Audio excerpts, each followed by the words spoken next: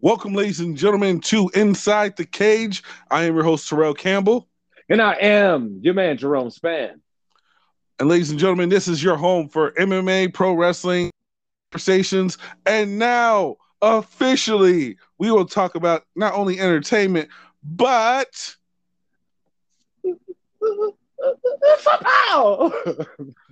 all right. And plus, like I say, ladies and gentlemen, if you don't get enough of your football-related content, well, guess what? ITC Sports Ball will, although they just had a season finale, let's say, I know that they're going to gear up for the football season. Isn't that right, Jerome? Oh, we're literally going to be back this week. We will be dropping new content for you. Me and Mace are planning on recording before the weekend, so we want to have it up for you on Saturday, so you guys can give it a listen on Saturday and go into your NFL weekend with the Sports Ball guys giving you some knowledge. All right, so be sure to check that out. But in the meantime, we're going to go ahead and we're going to start talking about a little bit of MMA. And first thing we're going to talk about is, we saw it over the past weekend with the big fight night with Derek Brunson versus Kelvin Gastelum. I'm sorry, not Brunson versus Gastelum. I'm sorry, Brunson versus Till.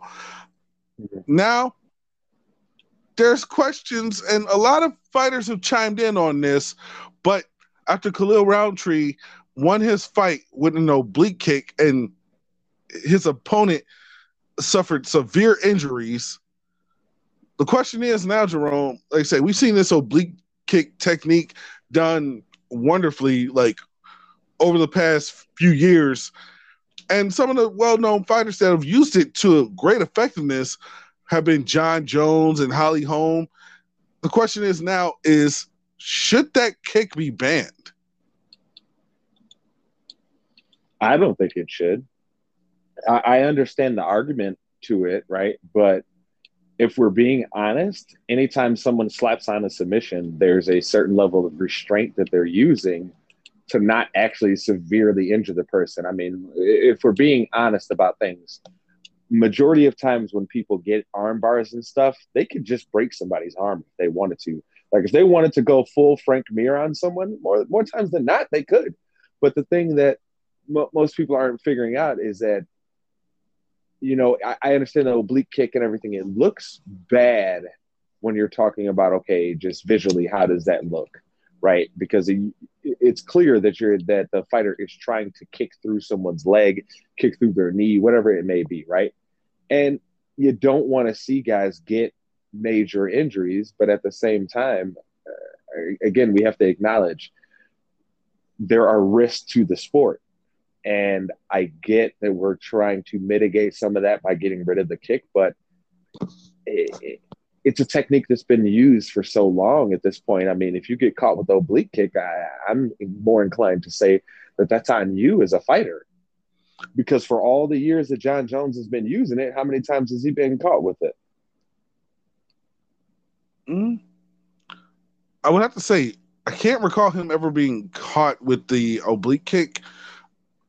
The one thing I will say, though, is, let's say, that's like when you're looking at a lot of the kicks that can go to a fighter's leg, that's one of the hardest ones to actually defend. And I mainly say that because, you know, like I say, there are certain defenses, like a standard leg kick, you're going to check it. But, which for those of you that are not familiar with the language, that means, you know, either you plant your foot or you lift it up enough to where they're kicking at, they're going to be, you know, like say, not doing too much damage to that particular part of the body where they're aiming for. But the oblique kick is like straight to, like, you know, to the bone to a degree. Like when you're aiming for it, you're aiming for like the person's upper thigh or their knee. Like there's no in between on that. There's upper thigh or knee. Like, and if somebody's just like, oh, there's an in between that, where? Because obviously, like say, upper thigh is above your knee. So there's really no in between. But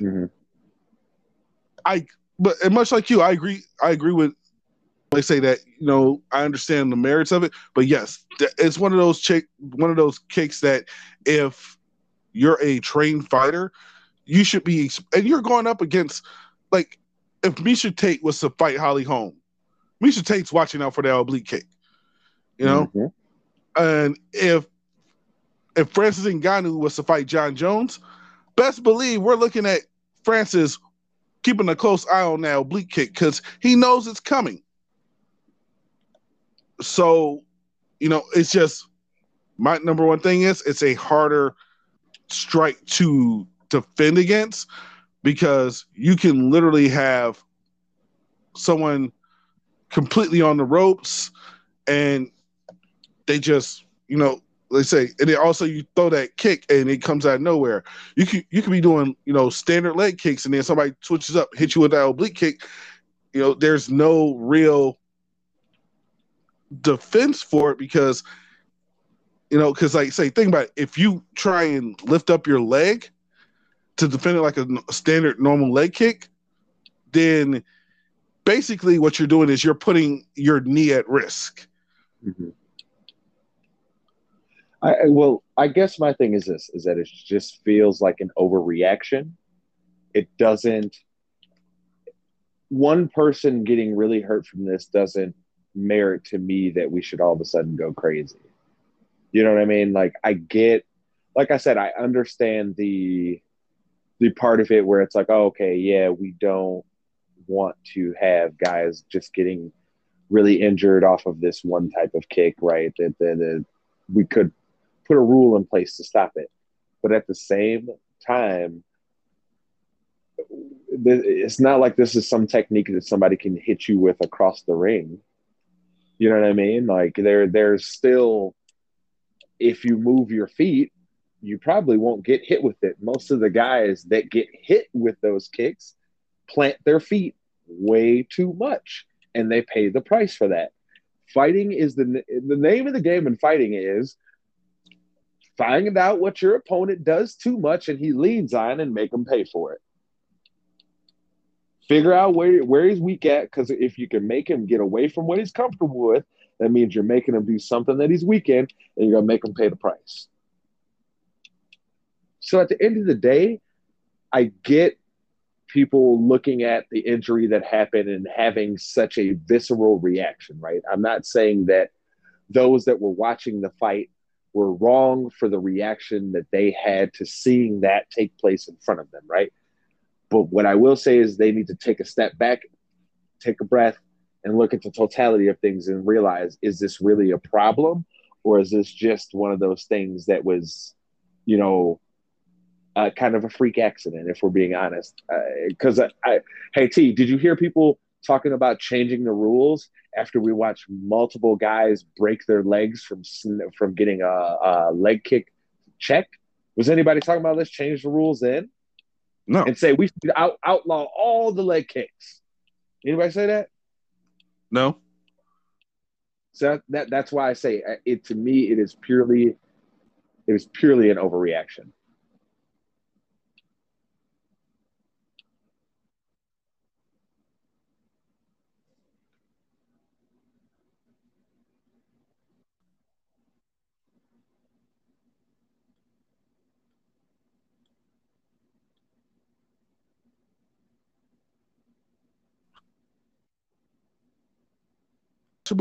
He goes into a rematch against the first guy to beat him in the US, and like if Anderson Silva's strategy in that second fight would have been his strategy in the first fight, Anderson Silva would have never lost to Chris Weidman. That's just the honest truth. Yep, correct. Because But to the point, though. But to the point, they were watching for those leg kicks in that second fight. But to the point, though, did anybody say we need to outlaw leg kicks? No. So again, let's not overreact. Not in the slightest. Yeah, let's not do the overreaction. Let's give it a fair reaction. Let's say, man, that was an ugly incident to see, but let's move forward here and let's wish him the best in his recovery. I think it's like I said, it's a really dumb thing for people to turn around and to be reacting in such a visceral way that they're like, "Oh, we need to ban this kick," and da da da. I think that's just we're going way too far.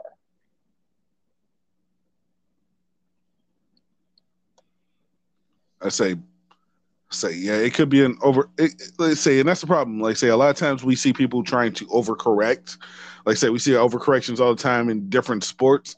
Well, this might be another example of that because this is not an oblique kick is not something that is commonplace in every fight. If it was happening in every fight and we're seeing guys get seriously hurt, okay, maybe. But Mm-hmm. this is a technique where like only a select few fighters actually use it.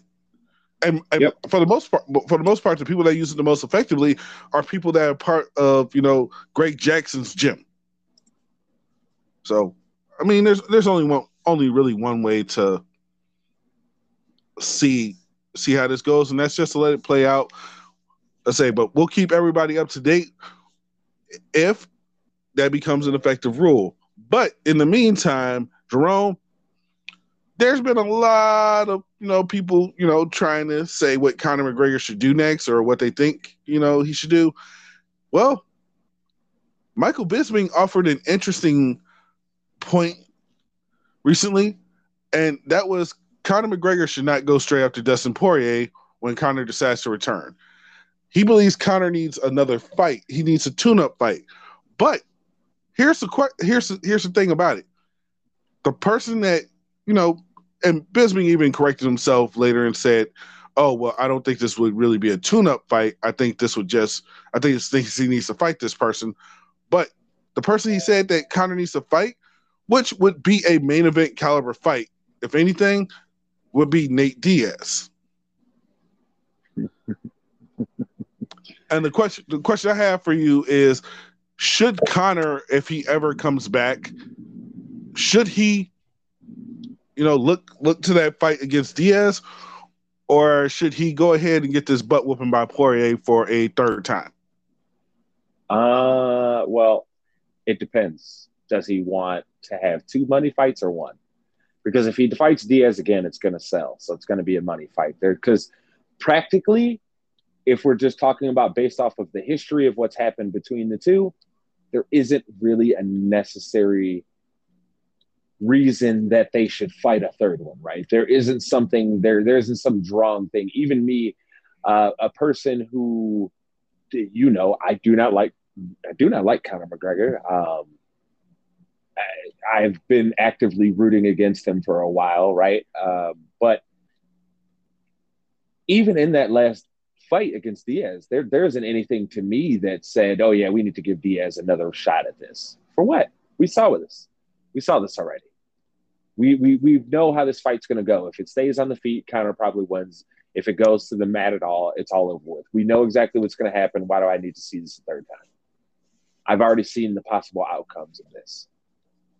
Because Diaz, like, for all the great things that Diaz does, he's not going to knock you out on the feet. He's just not going to do it. He doesn't have that type of punching power. So knowing that he doesn't have that type of punching power, never has, and he's getting up there in age, and I'm not saying that to like criticize him and put in some type of thought that maybe he's not taking care of himself, because the Diaz brothers, being fit is just part of their life, right? But being fighter fit and being in that condition to go in there and put hands on another person and physically dominate them with your will, excuse me, man, that's a whole different type of shape you have to be in. So for me, I don't see a purpose in doing another Diaz fight. And like I said, unless we're just saying what's going to make the most money for you before you got to hang it up entirely. Now, if we're approaching it on that level, Conor, go ahead, fight Diaz again. You're going to sell money. You're going to sell tickets there. You'll probably actually win that fight, because I think you learned your lesson about going to the ground with Mr. Diaz. I think you learned that lesson real quick with him. Mm-hmm. So I don't see you going to the ground with him. And Nick Diaz, Nick has never been someone that just dominates you with like takedowns like that. That's not his style. That's more No. so his brother's style. His brother is more so, I'll pressure you all day with takedowns. He's more, I'm going to pressure you with an absurd amount of strike output and see if you can deal with it. Oh yeah, yeah. Like I say, that's. But you can say that about both the Diaz boys. Like I say, they both like to throw volumes and volumes of strikes and overwhelm you. But you are right. Nick is more known for trying to get the takedowns and submit you. Where Nate's always been known more for, okay, I'm going to stand here with you, but if it goes to the ground, then I'm going to take you out. Yep. That's always been the Diaz mantra. Because when I look at the Diaz brothers, like say, the one image I always had burned into my head was Nick Diaz knocking out Paul Daly in a Strikeforce fight. And mind you, like I say, for those of you who aren't familiar with Paul Daly was built like a welterweight version of Francis Ngannou. Paul Daly was a hell of a fighter, man. Right. But I'm trying to give people like a visual in their mind. Like say, because if you know Francis, just imagine a smaller version of Francis at a lighter weight class. That's Paul Daly. Paul Daly could knock you out in one punch. Granted that man got kicked out of the UFC because he decided he wanted to hit Josh Koscheck after the bell after the fight. But like when he went to Strikeforce, he became the man. He was the man was on the rise, and then he fought Nick Diaz, and Diaz, like I was waiting for Daly to land like one or two good punches, and for Diaz to get rocked. I saw Diaz just pepper him with strike after strike after strike, and eventually Daly just got like tore up. And mind you, this isn't something that is 5 rounds, a war, and then he all of a sudden goes down. No, this is the first round of that fight. That's how much volume that Nick Diaz threw. And to give context to everybody, the reason Daly got up and hit Koscheck after the fight was over with, was if I still view it this way to this day, Koscheck was kicking his ass that night, and I'm guessing he probably said some pretty greasy things to him as he was kicking his ass, because anybody that knows anything about Josh Koscheck, that guy's mouth was running all day long. It wasn't until after he got his face broken by GSP that he stopped being such a big talker with guys, right? But before that dude's mouth was running, so I'm sure he said some greasy stuff to him. And Paul the Daly reacted in a way that you shouldn't react. You should, if you're a fighter going in, you shouldn't react in a way like that to cheap shot a guy after the round. That's not cool and not defensible by any means. So that's what happened there. But yeah, like I said, man, unless it's going to be a money fight, T, what do you see any purpose outside of it being a money fight? No. No, there was no purpose in there's no purpose in that fight outside of it being a money fight. Let's say Conor and Nate are not in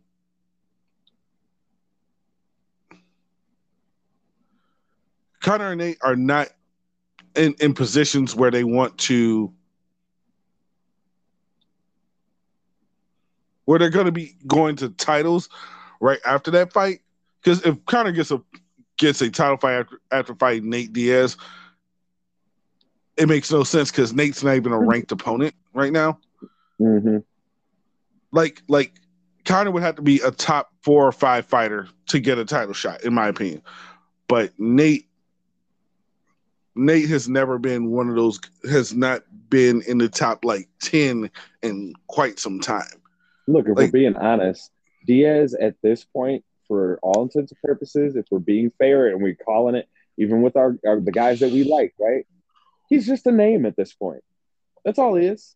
He's just a name to draw people into the building. Other than that, as far as where he is actually as a fighter, no, he doesn't deserve to be in a position where he's fighting as a potential main event on a card. Absolutely not. Because whoever Conor fights, right, it's going to end up being the main event of the card. So, yep.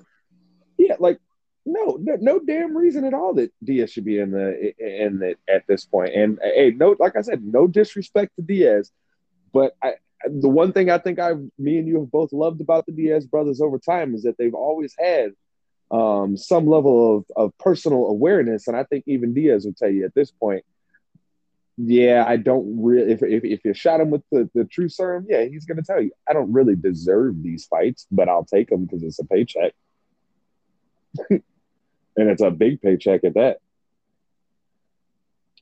Oh yeah, let's say it will be definitely be a big paycheck, but like I say, we'll see if Conor decides to adhere to the advice of the former middleweight champion Mike Bisping, You because call him his proper name, the Count Michael Bisping. I mean he's the count and he's also the former middleweight champion, so it's not like you know it's not like I think it's incorrect, but regardless, Jerome, it's time to get into the entertainment portion of the show. And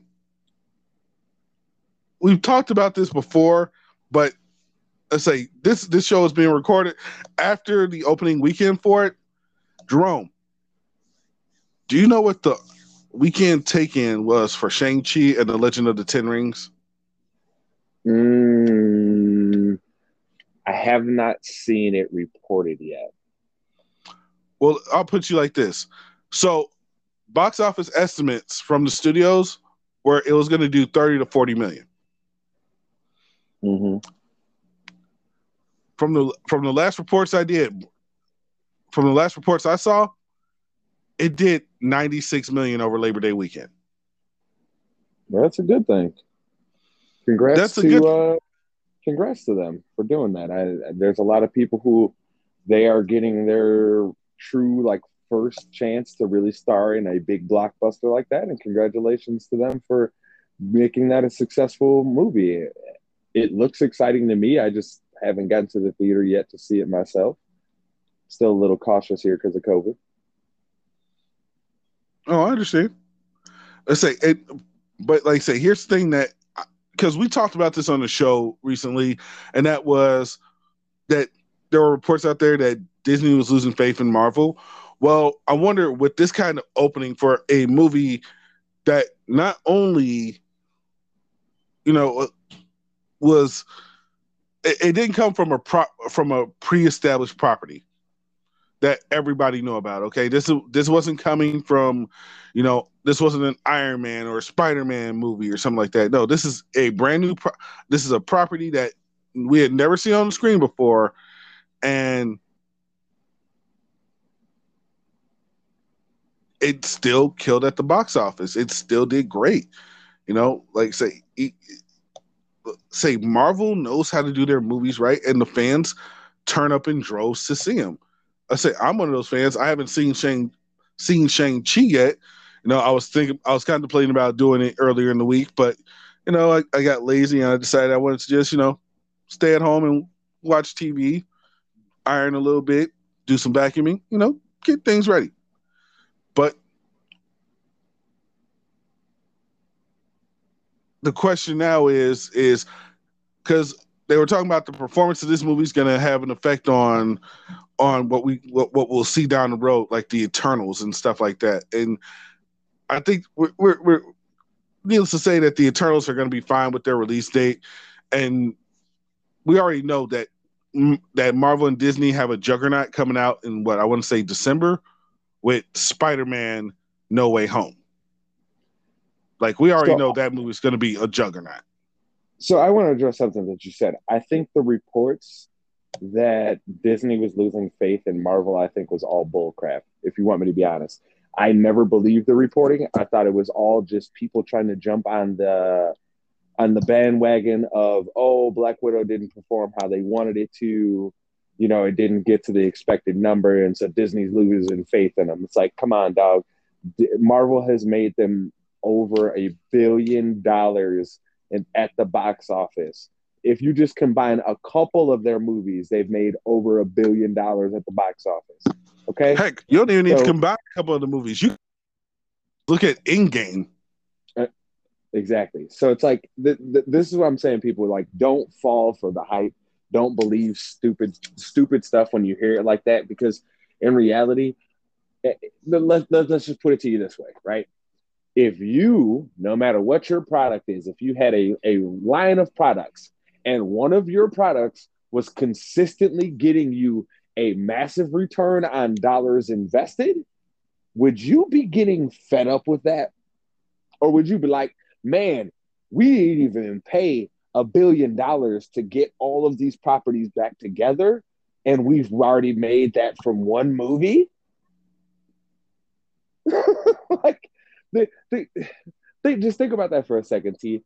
Disney didn't even pay $1 billion to get all these properties back together. They didn't even pay that, and they've been making money hand over fist.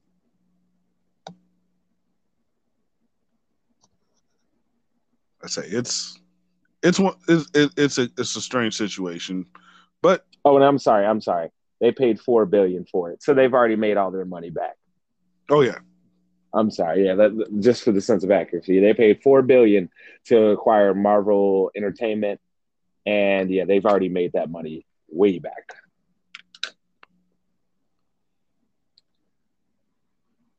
we'll see what happens in the future. And for those of you who don't watch the What If series, please go ahead and check it out. They just had a new episode drop recently, and this one includes zombies. So, how do you feel about the series so far? I will say, because I've heard a lot of different things from people, the episodes I've enjoyed the most so far are T'Challa as Star Lord, Yeah, and that was a fun episode. also the zombies episode. Because you know me, I'm a big zombies guy. Say to the point in Okay, which I want the zombie apocalypse to happen, just so I can, be like, hey, let's go ahead and kill some zombies. but let me ask you this: how did you feel about the Doctor Strange episode? Because that was the darkest of the episodes so far. That episode was pretty dark, right? And it ended on a total dark note. So, like, how did you feel about that? I feel like, say, if we're doing these episodes, that I personally would have waited for that particular episode till we are getting close to the release date for the Doctor Strange movie, because then it's a little bit more okay. Well, let's see what we get after we got this. Let's see what we're getting over here in the multiverse of madness.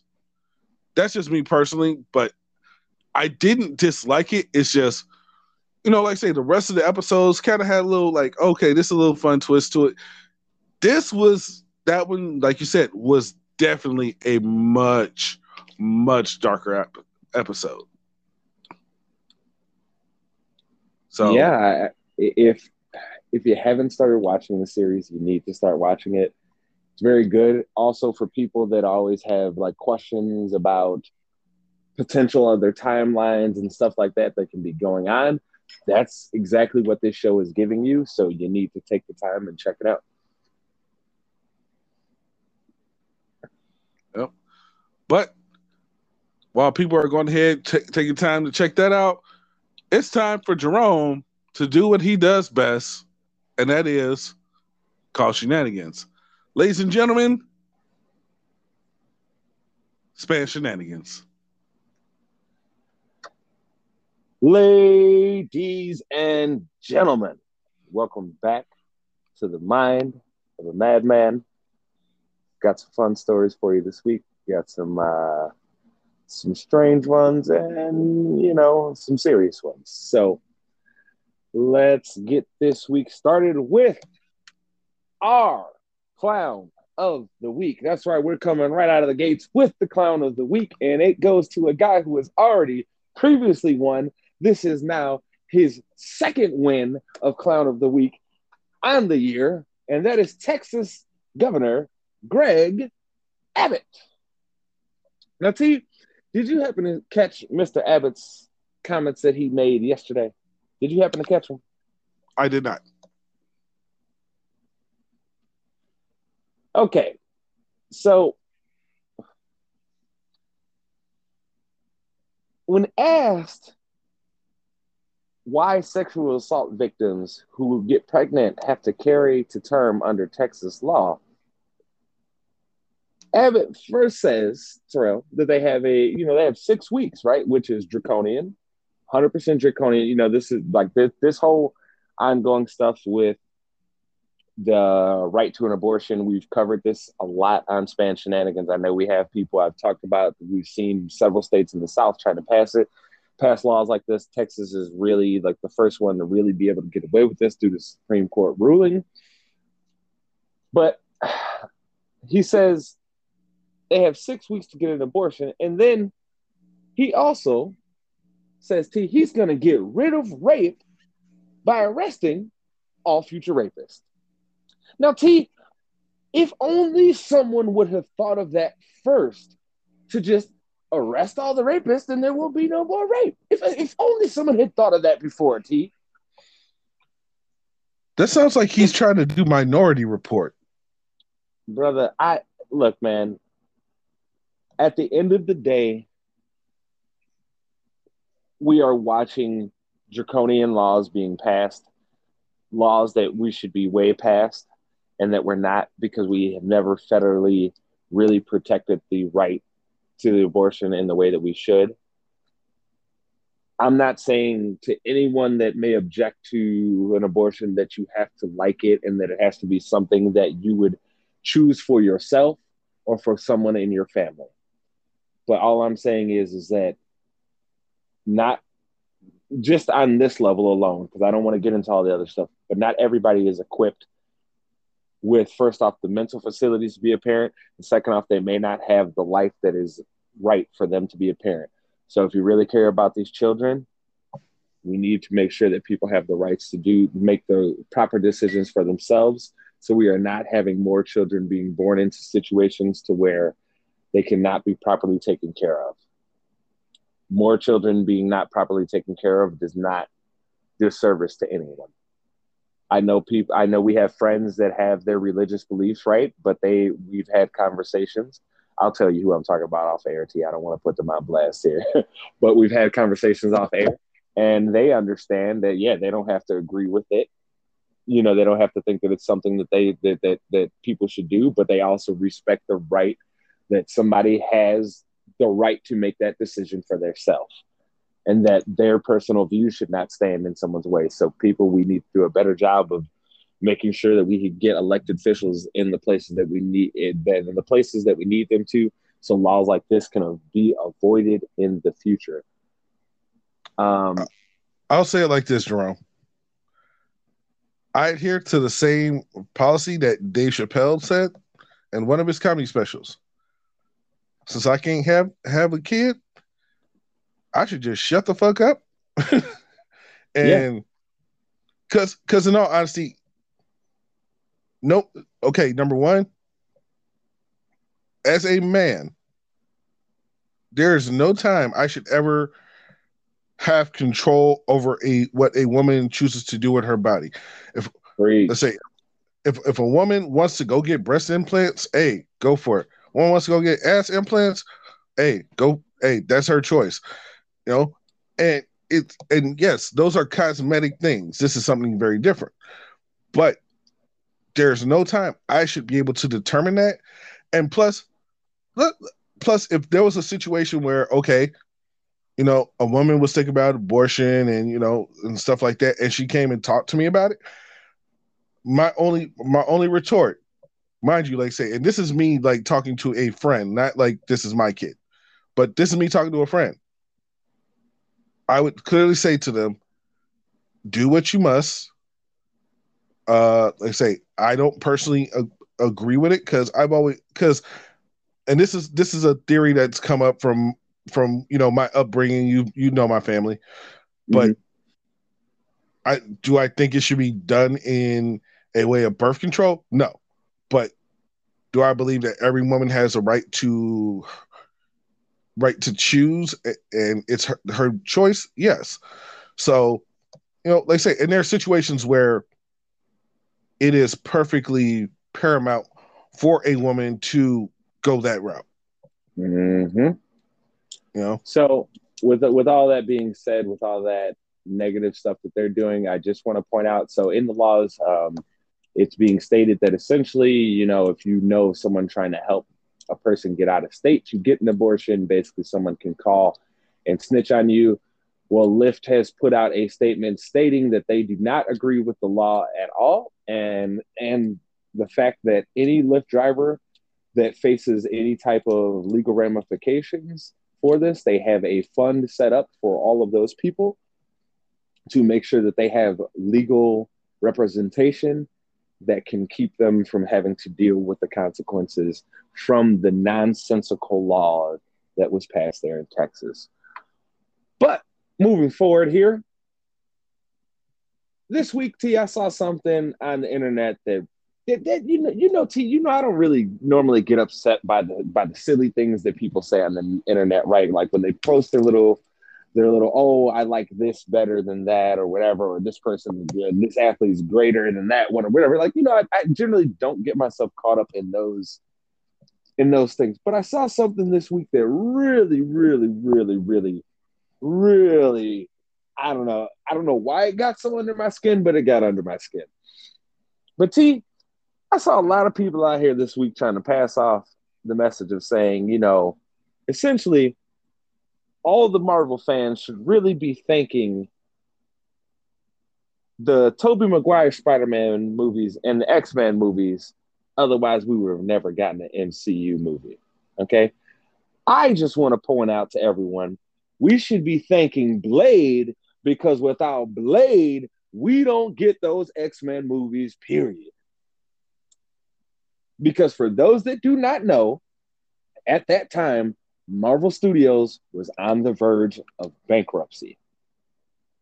What saved them? The Blade movies. So if we gonna sit here and start giving out the roses to everybody, let's give them out to the proper people. Let's give it out to the people that are behind Blade and the actors and actresses that were in that series. They are the reason that we have this MCU. Let's get that right. I don't know why it got me so angry, T, but it really did. It got me really, really angry.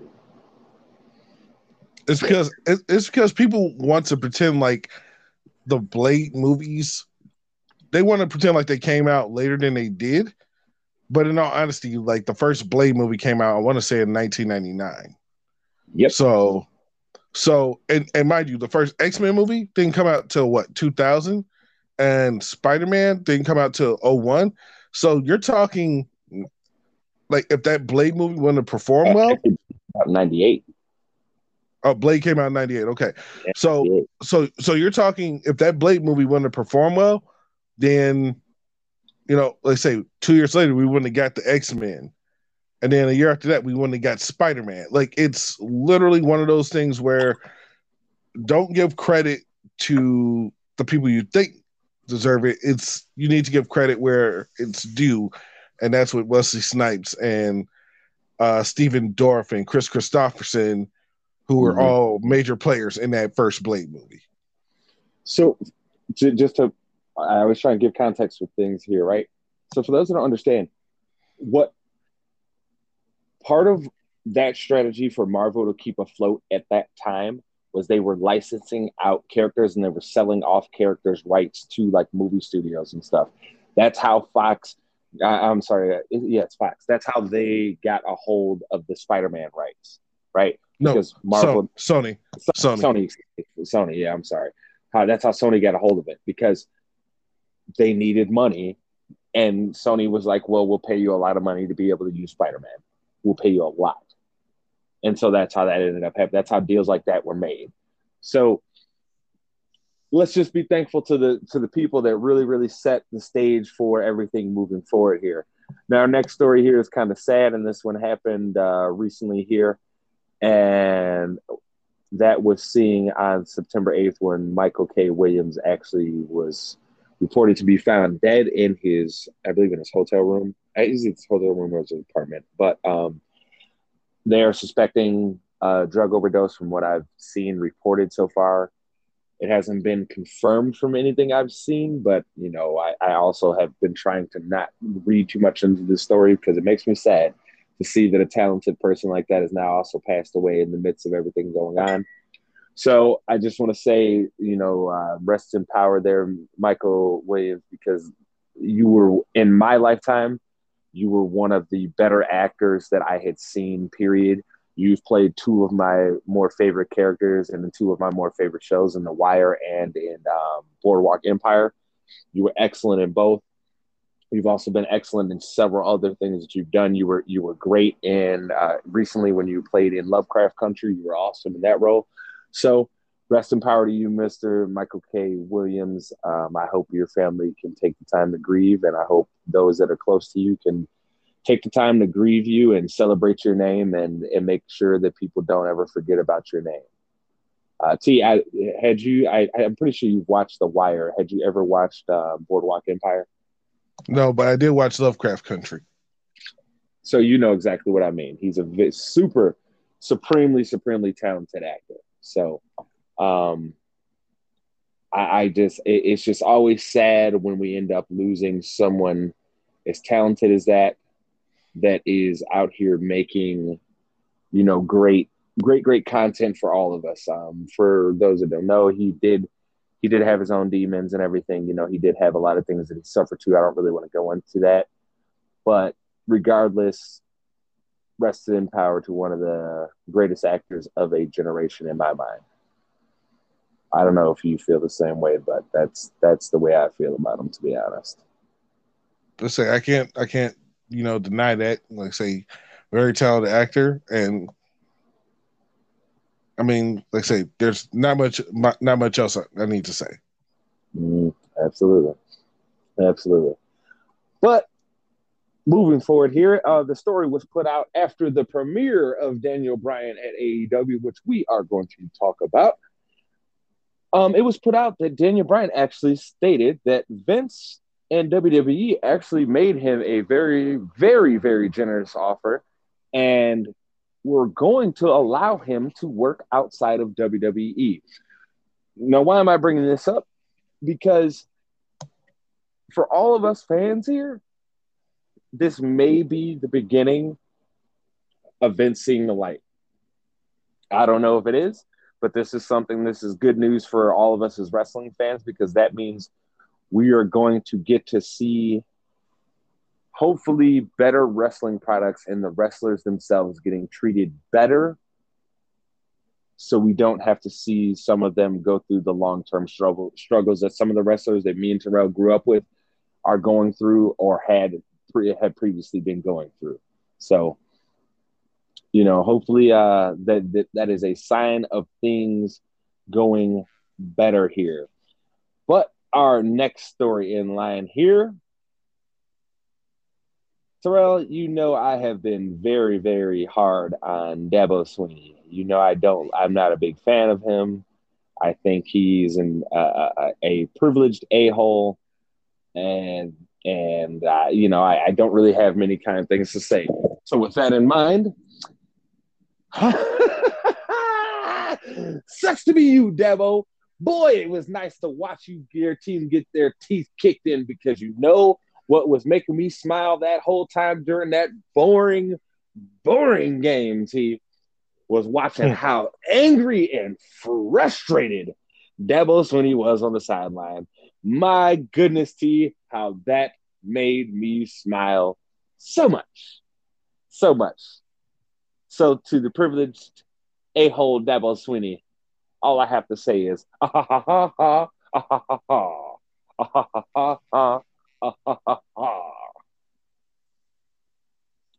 yes, I know I'm petty.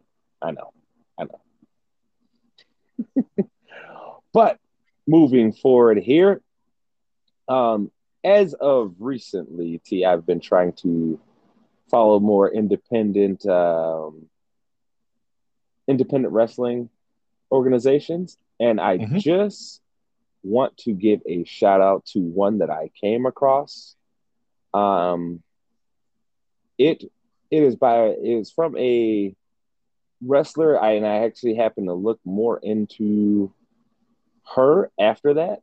Her name is Natasupo. I don't know if you heard of her, T. Can't say I have. Okay, so she had an awesome match with another wrestler called the Starlight Kid. If you have a chance, look it up on YouTube. The match is on YouTube. It is easily one of the best matches I've seen this year. The artistry in the match was amazing. The fact that these two had such excellent chemistry was just, I can't speak in droves about it enough. So just want to send a shout out to those ladies there because they put out one of the best matches I have seen, period, this year. T, I'll actually tag you in the highlight clip for that so you can see what I'm talking about. But yeah, it's pretty awesome. I actually tweeted it out earlier this week. So if you go on my Twitter page, you will actually see that posting there. You will see it. But don't want to get caught up in too much of anything here. But T, this is gonna be unusual, but I gotta give a shout out to Ariel Helwani here at T. Okay. And you want to know why? Because Ariel said something really, really excellent, T. And it is on the whole fact of everybody getting mad at Jake Paul, right? And trying to say that he's making everything into a clown show with combat sports. But Ariel said one of the most brilliant things I've heard on this. He said, I think it's funny how people get so upset about their presence when in reality, all it's doing is bringing more eyeballs to the sport of boxing and combat sports. Goes on to say, the gimmick is brilliant. He turned it into a Jake Paul versus MMA, and it's working. They're all falling for it. Hook, line, and sinker.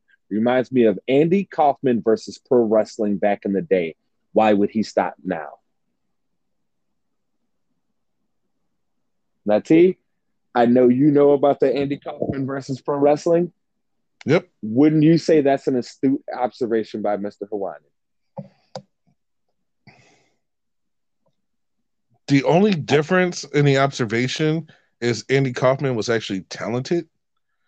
But, but yeah, let's say, yeah, because you got to think of it like this. The Paul brothers as a whole, although I don't think that they're great people, they are.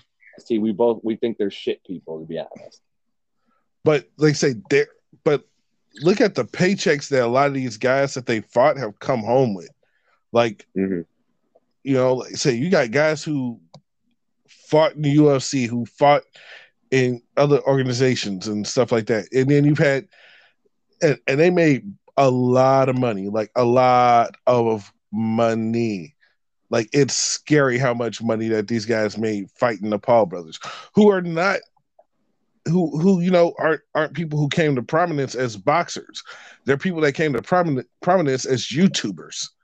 So it's kind of amazing to see what the Paul brothers have done. And yeah, like I say, it's very true. Like he's getting more recognition for the sport of boxing, because in all honesty, Jerome, combat sports as a whole is lacking for big stars. And the fact that the Paul brothers are two of the biggest stars in combat sports tells you how much of a yearning there was for that spot to be filled. Well, I mean, look, for people that don't understand, I actually was having a conversation with some of the people I met from Blaine, my buddy Blaine. Shout outs to him, bro. Blaine, good to see you there, brother. Good to meet you and meet the wife there. That was awesome. But we're having a conversation with some people at the table, and I don't want to mention their names because I don't know if they're comfortable with it. But I'm trying to respect people's privacy. But they were asking me essentially about, do you think it's kind of becoming a clown show? And I gave them the perspective of, well, I mean, this is kind of what combat sports has always been. There's always been that circus part of it. But if we're being honest, let's just talk about things. Who was the highest paid UFC fighter and champion in 2020? Khabib. Gee, how much do you think he made in 2020? How much do you think he made? Maybe like 3 to 5. He made $6 million last year. Oh, okay. Highest So, UFC non-paid, highest non-UFC champion in 2020 was Conor. He made $3 million, right? right. How much money do you think Peter Yan made for his year of 2020? But who? Uh, Peter Yan, Uh, maybe like 500,000. he made $230,000. Mm. The lowest paid fighter last year in all of UFC was Cole Williams. He made $9,500. That's it. Mm. If we're talking about pay here, people, and we're talking about is it a clown show and everything like that, look, man, I'm sorry, dog. These guys are getting cheated. They're getting maybe 10 to 20% of the revenue at best. And 20% is being generous on the estimates, right? So if that's the case, I just gotta simply say I'm not mad at any of these guys for going out here and getting their money. Okay. Now, the last story of the week, I'm going to close out Spanish Shenanigans with this. So, over the last couple of weeks, we saw Trent Dilfer. There was a clip put out of him pushing one of his players on the sideline and getting kind of physical with them in very uncomfortable ways. Now, this was something that we've talked about in this show for years, which is that when there is that power dynamic at play, and you are the coach, and the players are powerless, you should never ever lay your hands on someone when you are the person in the position of power. You should not do that. That is not appropriate. I know a lot of us grew up with that, with some of that being okay, but if we're just being real about it, that's not okay. Right? You're not supposed to lay your hands on people like that unless you're ready for that person, and it's okay for that person to then lay their hands back on you, right? Well, Trent Dilfer, he got caught up in it, and I have to just give him, I don't want to give him an applause or a pat on the back, but I just have to give him credit because I killed him on the air with being Mace for at least being man enough to come out and outright apologize and not try and put any of the blame on his player. And he took 100% of the blame and stood up as a man and said, I was wrong. So it's Trent Dilfer, sir. I tip my cap to you for being a man and standing up and not trying to just sit there and defend your bad behavior and being willing to stand up and apologize in a public forum in the same way that you embarrassed your player in that public forum. So Trent Dilfer, I tip my hat to you. And again, ladies and gentlemen, I tell you each and every week, please stop paying attention to the Kardashians. I know y'all been listening to me because they're going off the air, baby. I don't know if they're fully off, but I know they're going off, and I'm happy, and I appreciate y'all for making their ratings go down so they would get their asses off the air. Appreciate every one of y'all for that. But again, I tell you, each and every week, please stop paying attention to the Kardashians and keeping up with them. They don't give a damn about you. They only give a damn about your money and trying to take your money. That's it. Pay attention to science. Science will help change your life and people around you's lives for the better. And that's all I got for you this week. All right, ladies and gentlemen, that was Spanish Shenanigans for this week. I say make sure that you follow Jerome on Twitter so you can get a little bit more of his insight, and also shoot him a message. He might be able to share some of these stories with you. But in the meantime, Jerome, there's only one thing we need to talk about in the world of pro wrestling, and that was the pay-per-view that happened recently in our good old home city of Sweet Home, Chicago, and that is All Elite Wrestling's All Out. That's right. This is the third iteration of All Out we have seen. Yes, and I'm saying the third iteration of All Out because guess what? All In was not All Out. Different name. Yes, it's a technicality, but I don't care. It matters. But I have to say, Jerome, let's say instead of ordering the pay-per-view through my cable provider, I decided to try it on Bleacher Report Live, and I will say this, Jerome, how often do I say I'm glad I spent money on anything? Not very often. That's why it's part of the reason me and you get along so well. We're both cheap as I don't know what. Well, we're frugal. We're not cheap. We're frugal. That was probably 50 of the best dollars I ever spent in my life. Mm. And that's as a wrestling, and mind you, let's say I've gone on WWEshop.com. I've gone on Pro Wrestling Tees. I've gotten T-shirts. You know, but as a wrestling fan watching pay-per-views, let's say I've ordered AEW Full Gear, I've ordered AEW Revolution, Double or Nothing, and those were good shows, but something was missing for me for each one of those shows that made me go, I'm happy I spent the money. All Out, from top to bottom. You know, let's say you had one match in the whole card that literally was just like, okay, don't really need this one, but I understand what they're going to do with it. That was like, okay, we don't really need this. We could have had this on a Dynamite or a Rampage. But I also believe you need filler matches. And if you look at the entire card of All Out, there was only one filler match, and that was Big Show versus QT Marshall. I'm sorry, Paul White versus QT Marshall.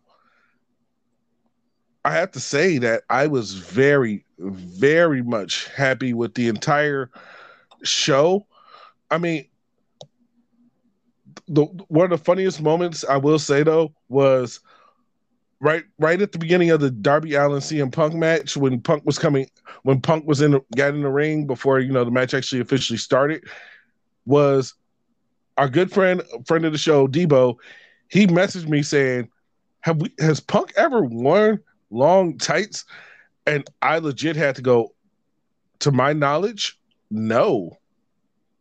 Like that's the honest truth. Because for those of you that aren't familiar with CM Punk, well, if you're not familiar with it, then I don't know why you're listening to the show. But CM Punk is a Chicago guy, and CM Punk being a Chicago guy, like I say, a lot of us got to see him when he was coming up, and you're talking about a guy who used to wrestle in like basketball shorts and things like that.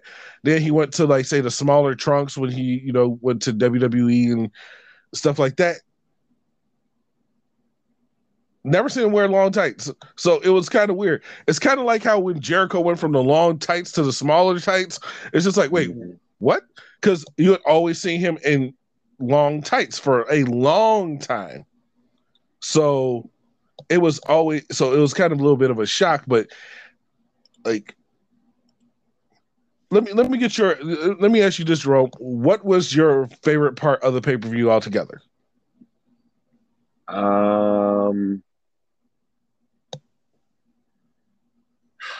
See, that's hard.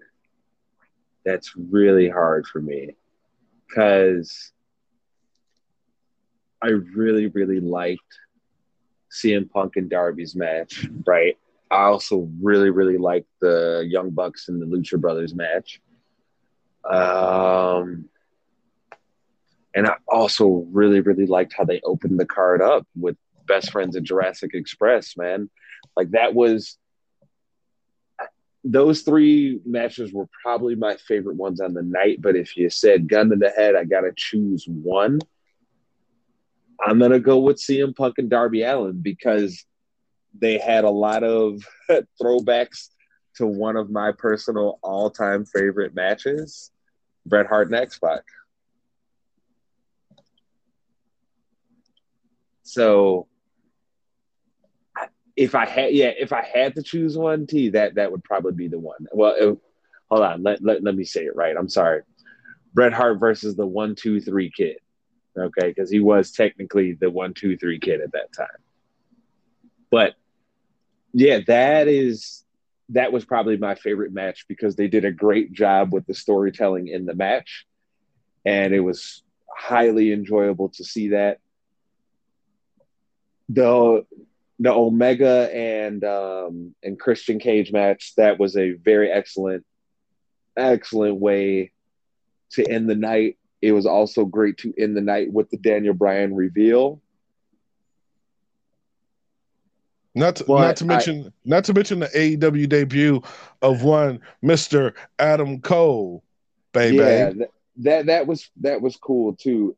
But still, at the end of the day, when I watched that Omega and Cage match,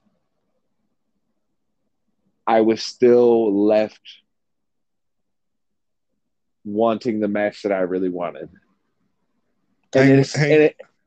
yeah, Hangman and Kenny. yeah, like, and it's to no slight on Christian Cage in his performance in that match or in the build up to this, right, and everything. He's been great, man. Like, Christian has been performing, he's been doing his thing. But for me, as someone to where part of what's gotten me invested into AEW is the Hangman Page storyline. I wanted to see that play out. I wanted to see that ending. And it, like, everything was pointing to the ending being here, and to not get it kind of sucks. I say, because now, mind you, as somebody who's been following AEW since day one, okay, and I mean, if you want to say, like, say day one AEW, or as far back as All Out, and mind you, like, say, I watched things like Being the Elite, so a lot of the stuff they had a lot of stuff that they were doing, that they did, that was featured on Being the Elite. Like, if you look back at it, where when Adam Cole showed up and the Young Bucks gave him a kiss on each cheek and Kenny kissed his head, that's something that they were doing in Ring of Honor that was heavily featured on Being the Elite. Granted, they kicked Adam Cole out of the Bullet Club when he went to because he couldn't be in Bullet Club anymore, so they had to find a nice way of doing it, of getting him out of the Bullet Club. But yeah, when you look in terms of like what they do, it's always very well done. The only other place that they could tell that story where they could cap it off is Full Gear in November.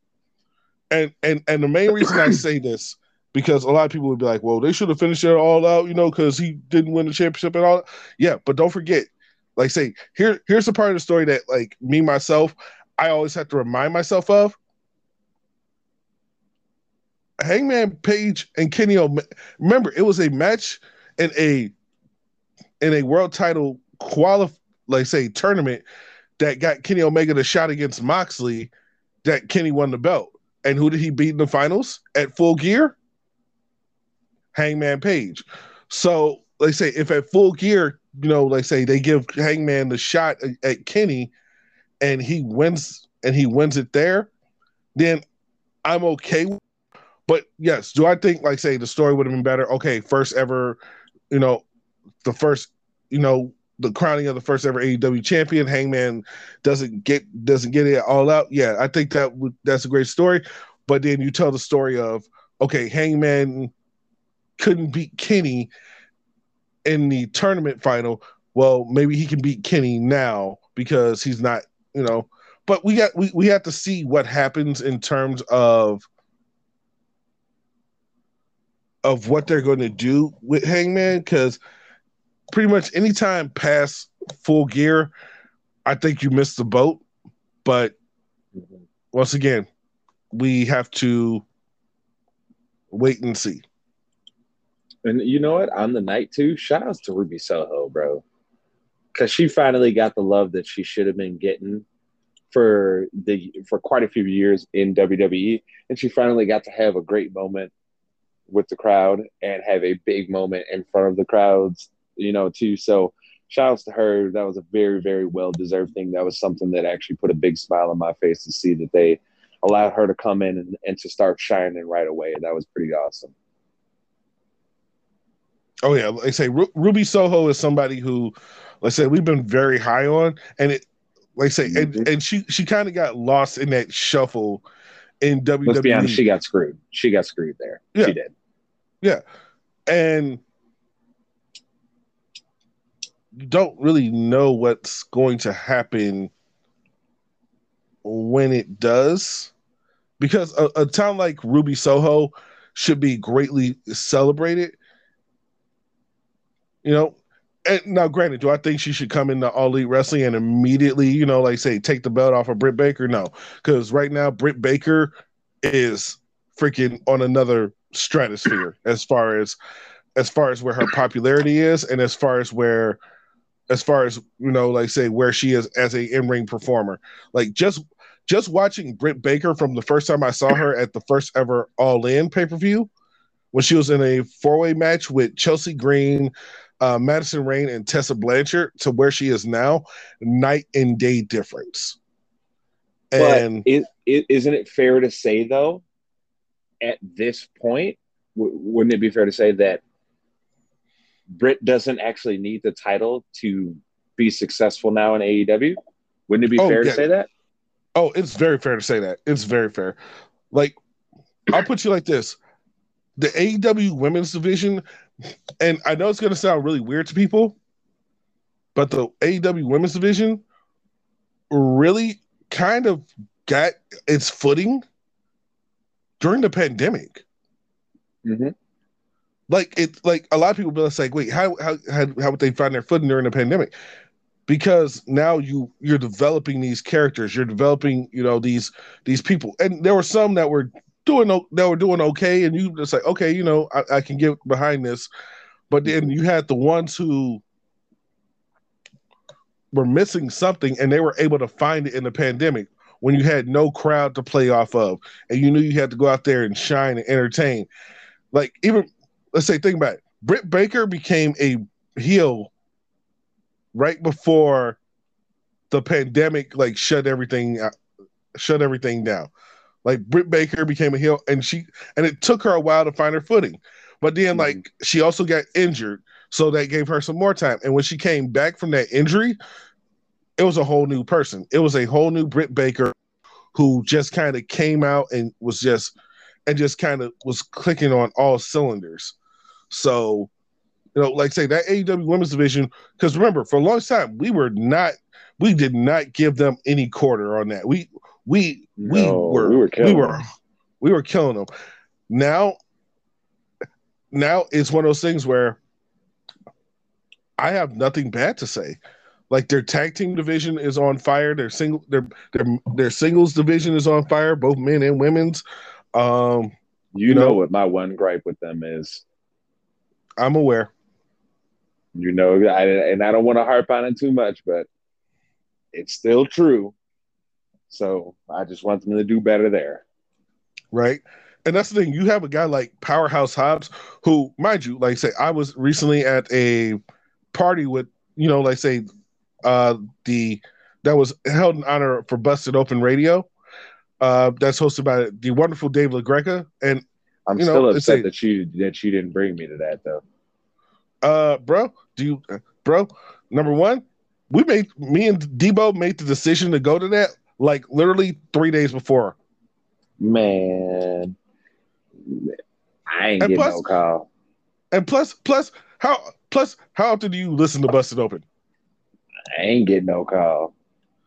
I say, but Powerhouse Hobbs, dude, that guy, like, if you see Powerhouse Hobbs on TV, let's say he looks like a big dude, but like in real life, like he's a little bit more svelte than he looks on TV than what his wrestling gear makes him look like. Because I saw him and I'm just like, okay, he's a big guy, but he's not like as thick as I thought he would be. Like, he's, like say good size. Like say he's a good size. Like, he's big, but he's not overtly big. He's not, he's not somebody you're just like, dear God, that man's a monster. No. And then also, the beautiful Gabby from Busted Open Radio. I mean, let's say she would. Let's just say, and for all our fans that are listening that are women, I'm sorry to say this, but dear God Almighty, that woman has curves for days. like that. I couldn't tell you because I didn't get an invite, so I couldn't tell you. I don't know. Oh yeah, but who was? It was really interesting to see at that party. Who? Izzy. Really, Izzy was there? Izzy was there. Izzy is a good friend of the Busted Open, and she was at the party, and it's one of those things where like me and Debo. Yes, I was with Debo at the party. Me and Debo, we were looking. Me and Debo were looking. Who you've been doing a show with for years didn't even get an invite into get in the room with a bunch of people in the industry that we cover. All I'm saying is... Let's hear it. What you saying? hold on. If you say if you listen to Busted Open, then you would have known about it, and then you would have came to me. What the? You gonna try to flip this onto me? Hey Yep. Terrell. Okay. Well, here, let me flip I'm. this onto you. I'm. Hey I'm a Terrell. flip. Hey I'm a flip. Terrell. Haven't I'm we a. haven't we I'm a. had conversations about doing things and going to more events, especially with the stuff in that we cover? Have we not had that conversation?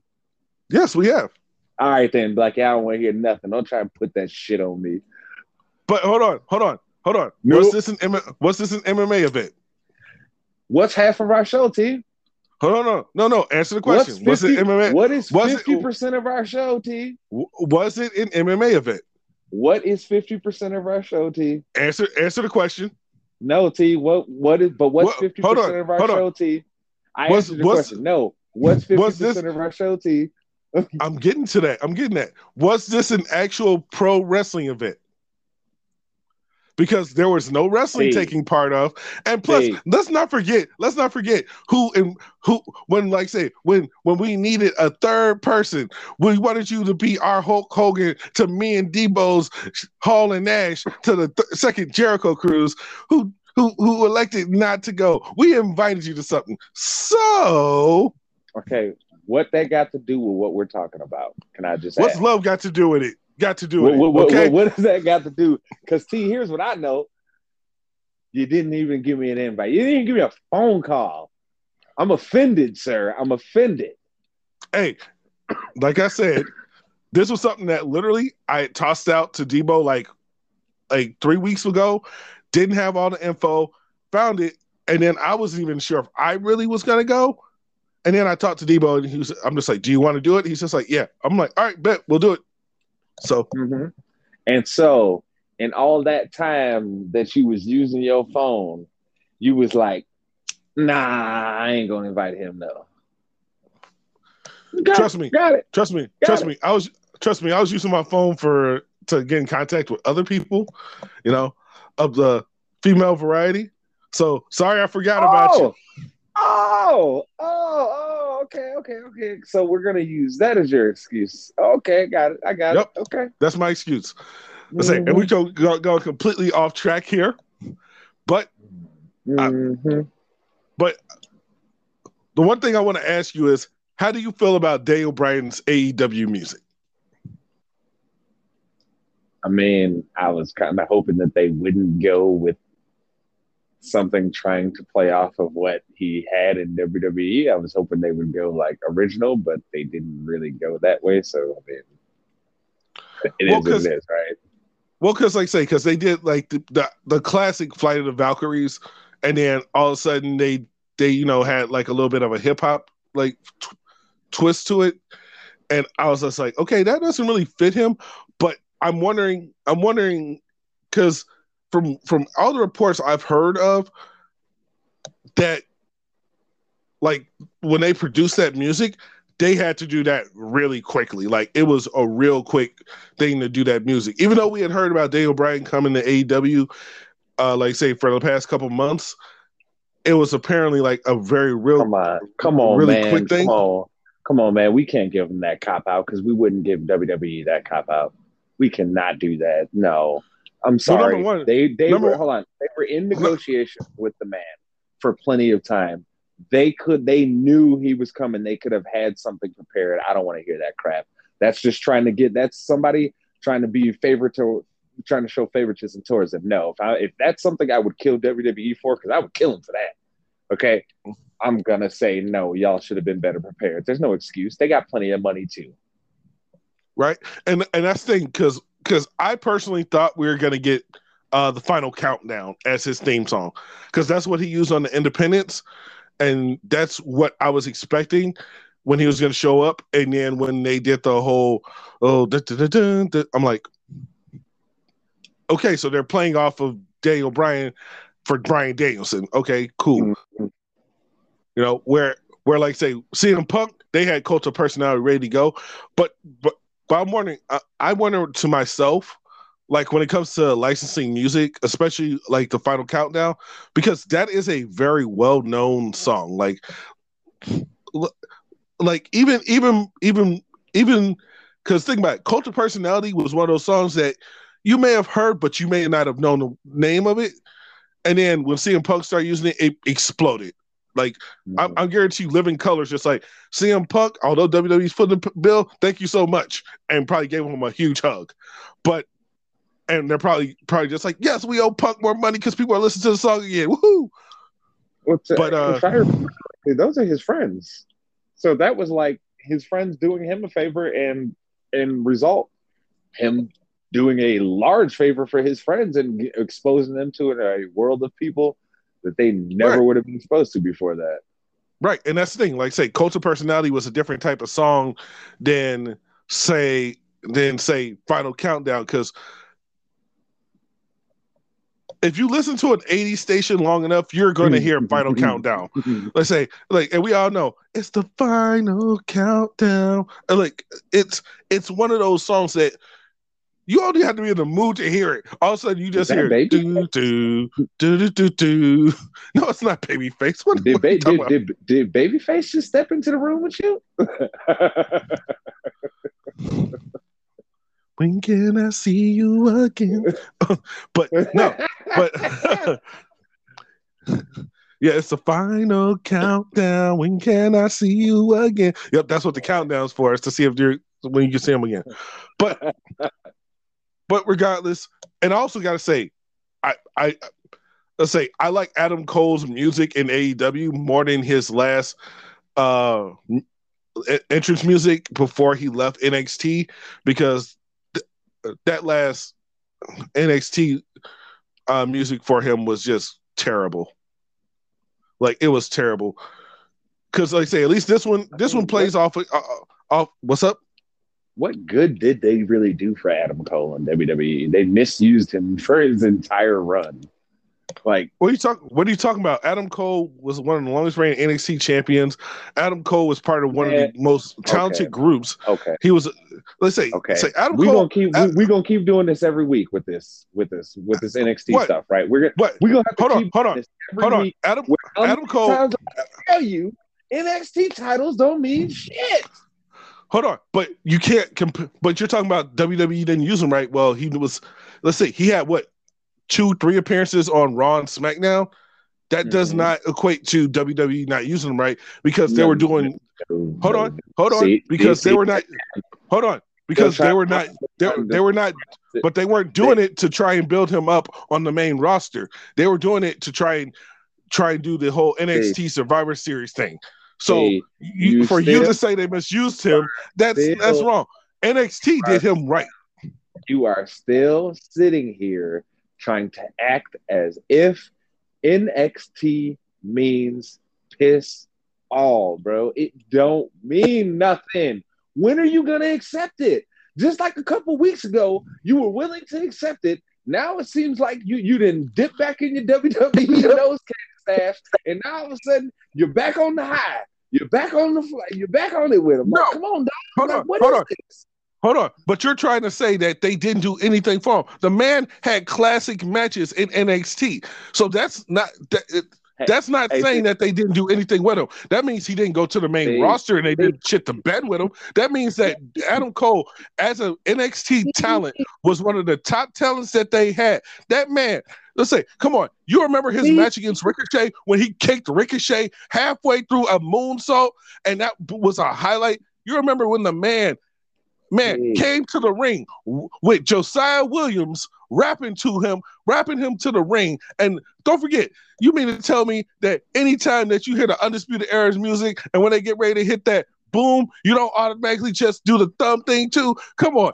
I still do it, and the Undisputed Era has been broken up for about 7 months. Okay, so I don't know what you're talking about. So I'm going to ask you one more time. What does NXT have to do with this? I said he was misused. I didn't say that they didn't use him at all. Just because hold on. Was your statement not that they misused him in WWE? Time out. They did. They misused him in WWE. Because guess what, Terrell? No matter what you say about all that shit that you just said about NXT, which I can't dispute any of it, all of what you said is factual. But here's the part that you keep missing in this stuff with NXT. It means piss all tea. It don't mean nothing. And whose fault is that? Look, well, okay, now that's a different conversation. We can have that conversation if you want to. I'm fine with that. But again, stop trying to sell me the bull crap that NXT, what somebody does there means something. They don't mean nothing, man. Stop that. I'm not going to allow you to keep trying to do that. Like, no, that's dead and over. You cannot continue to try and give me that argument at this point. You can't. Anyways, Adam Cole's in All Elite Wrestling, and I got to give all credit to Adam Cole because you know what? He did what he needed to do for his friend Kyle O'Reilly because Adam Cole's contract was up in July, and on a handshake deal, he agreed, hey, listen, I'm passionate about helping Kyle. I'll finish this up, and then I'm gone. And that's exactly what he did. And on that note, let me just say, by him doing that, he instantly became one of my favorite wrestlers. Because that says to me that you understand this full thing about the business, which is that it's never all just about you. And that's a very important thing for wrestlers to understand. And so that I will openly admit that gave me a lot of respect for Adam Cole. And I am rooting for him to have a lot of success based strictly off of the fact that he has that much perspective. And off the fact that Vince McMahon wanted him to come to SmackDown and be a manager. Yeah, like what the hell? So, but again, that I didn't mean to get a sidetrack. To what we were talking about with AEW. And like I said, though, if I had to choose, though, those would probably be my favorite matches, right? And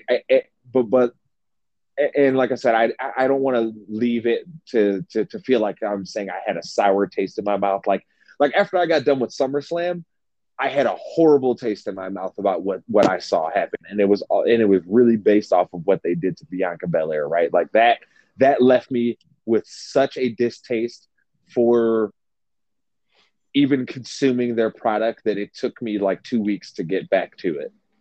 And even when I was watching it after those 2 weeks, I was like, still pretty pissed off about what y'all did to Bianca Belair. Still pretty pissed off. So, and because it's a totality thing with them. And when you look, man, this is something that me and you have harped on WWE for years. We've talked about it for years with them, right? Where the black wrestlers, well, just really the wrestlers of color really don't get a chance in WWE to shine. So to see how they have crapped all over two of their champions, like that left me with a very, very bad taste in my mouth. But I don't want to say that AEW did that. I was still at the end of AEW's pay-per-view, I was still like, man, that was awesome. I just felt that like it would have been a total experience. It would have been like the best experience, right? The whole thing that we really wanted if we got to see the Hangman Page thing. But does that make me give them then a lower overall grade for their pay-per-view? No, I won't say that much because like I said, at the end of the day, the pay-per-view was still awesome. What we consumed was still excellent wrestling. It was some of the best wrestling at the highest level that you can see.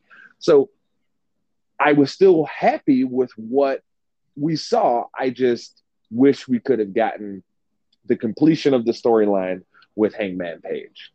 But with that being said, though, T, so what were your favorite matches of the night then? Because I know I've put mine out there, but I didn't really hear you tell us yours. So what are your favorite matches of the night? Well, I'll give you my favorite match and my favorite moment. Favorite match was the cage match with Young Bucks and the Lucha Bros. That was an awesome match. And favorite moment, though, was the Adam Cole, debut. And mind you, some people might be like, well, what about Bryan Danielson? Listen, because when the lights hit, I thought we were going to get Bryan Danielson. But we got Adam Cole. And it was a nice little swerve because, me knowing the history between the Bucks and Kenny and Adam, it's one of those, wait, is he coming? Is he coming for them? And then when he super kicked Jungle Boy, which is the only part that made me a little mad at Adam Cole, but when he super kicked Jungle Boy, I'm like, okay, yep, he's with them, and they're gonna put him in a good position. Yeah, this is Adam Cole, and he's gonna be on a high level. So yeah, it's definitely something that like watching that whole pay per view was very much an experience for me because I was sitting here watching it and I'm just like glued to the screen. I'm like paying attention to the screen to the point in which I just couldn't resist, like say watching it.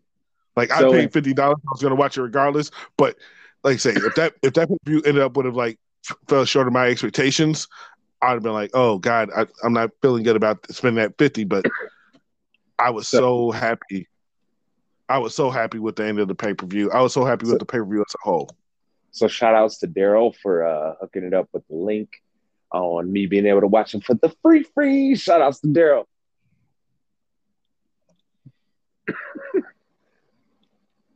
Well, but with that being said, ladies and gentlemen, hold on, wait a minute. Time out.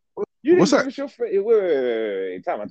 You gotta give us more than that on the pay-per-view. Hold the hell on a second here, sir. I'm not letting you get away that easy. Time out.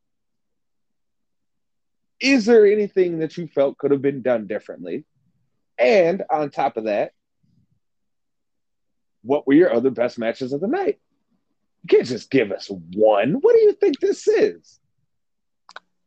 Well, let's say give the people what they want, Terrell. I'm not the best friends. I'm not going to hug a group of people. It gets the people going, T.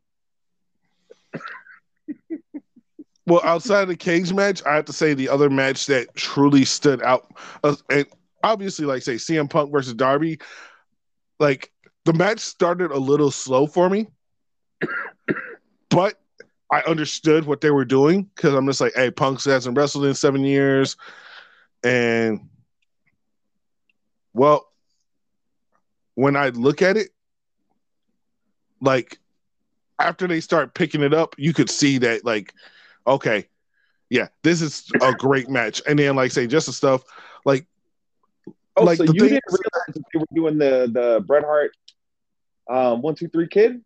I actually realized something in a match before you did. Well, victory for me.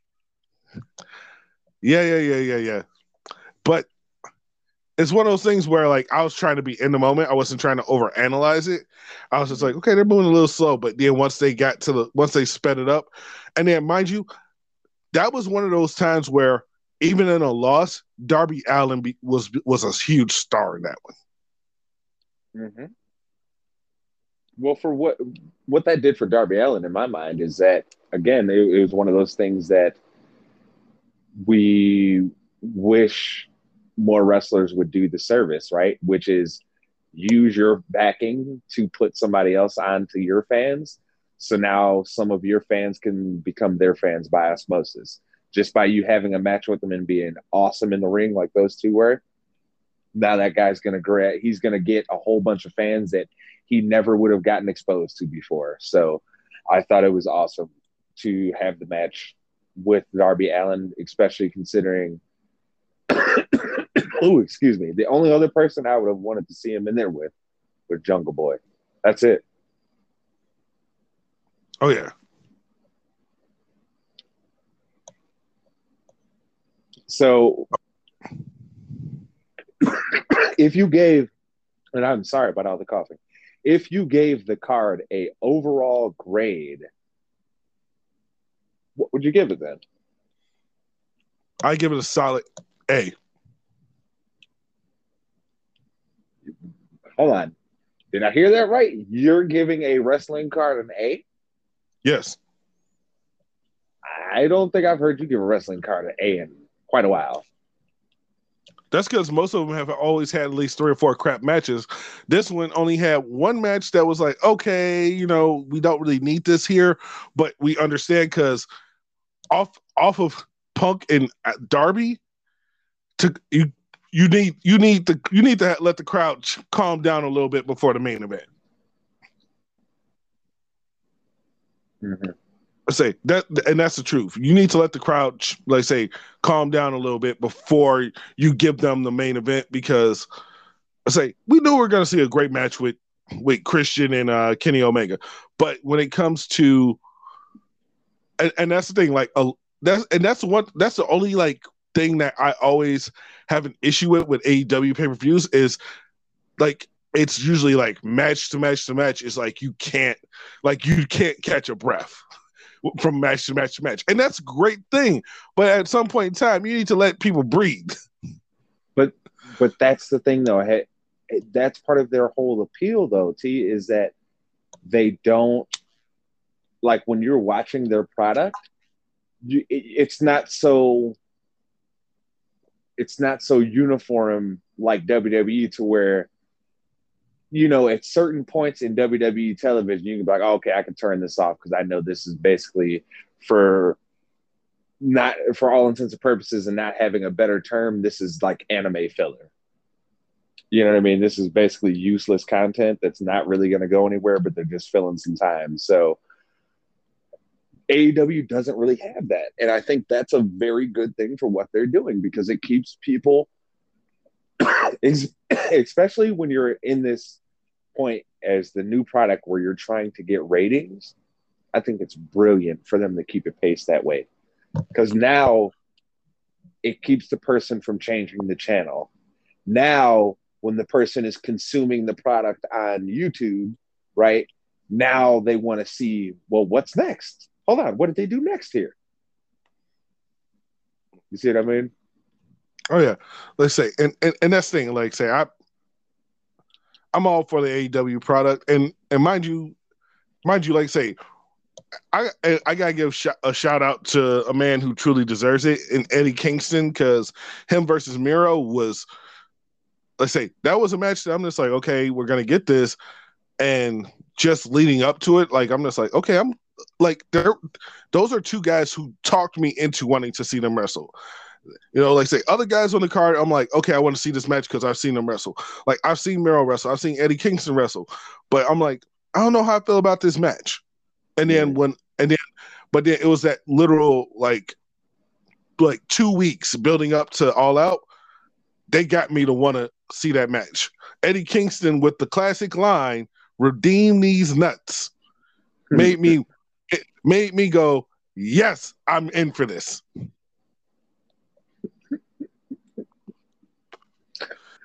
Come on.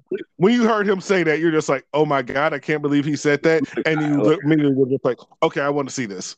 It was great. I'm only laughing just because it's funny, because when you said it, it just made me replay it in my head, seeing him do it, and it just made me chuckle so much when I saw it. Yep. Let's say, and plus you can get the shirt on shopaew.com, or you could also find it at prowrestlingtees.com. So if you want to tell somebody to redeem these nuts, go to prowrestlingtees.com, get the shirt. That's right. I just did a promo for Pro Wrestling Tees. Anyways, well, Jerome, let's say, I think I'm done talking, and I think it's time for you to drop the socials. At J Spanaman everywhere. You already know you can look me up everywhere, from Twitter to Twitch, all that good stuff. So look me up. You know it. You'll see the logo of my pretty face. You know how it goes. All right. And then you can find me at tcampbell_ITC on Instagram. You can also get in contact with me on The Real Trey Camp at Twitter, which, by the way, make sure that you also follow the Inside the Cage Instagram page. That's Inside with 2 eyes. And, well, I guess I just only have one thing left to say, Jerome, and that is thank you, everybody, for listening to Inside the Cage. I am your host, Terrell Campbell. And I am your man, Jerome Span.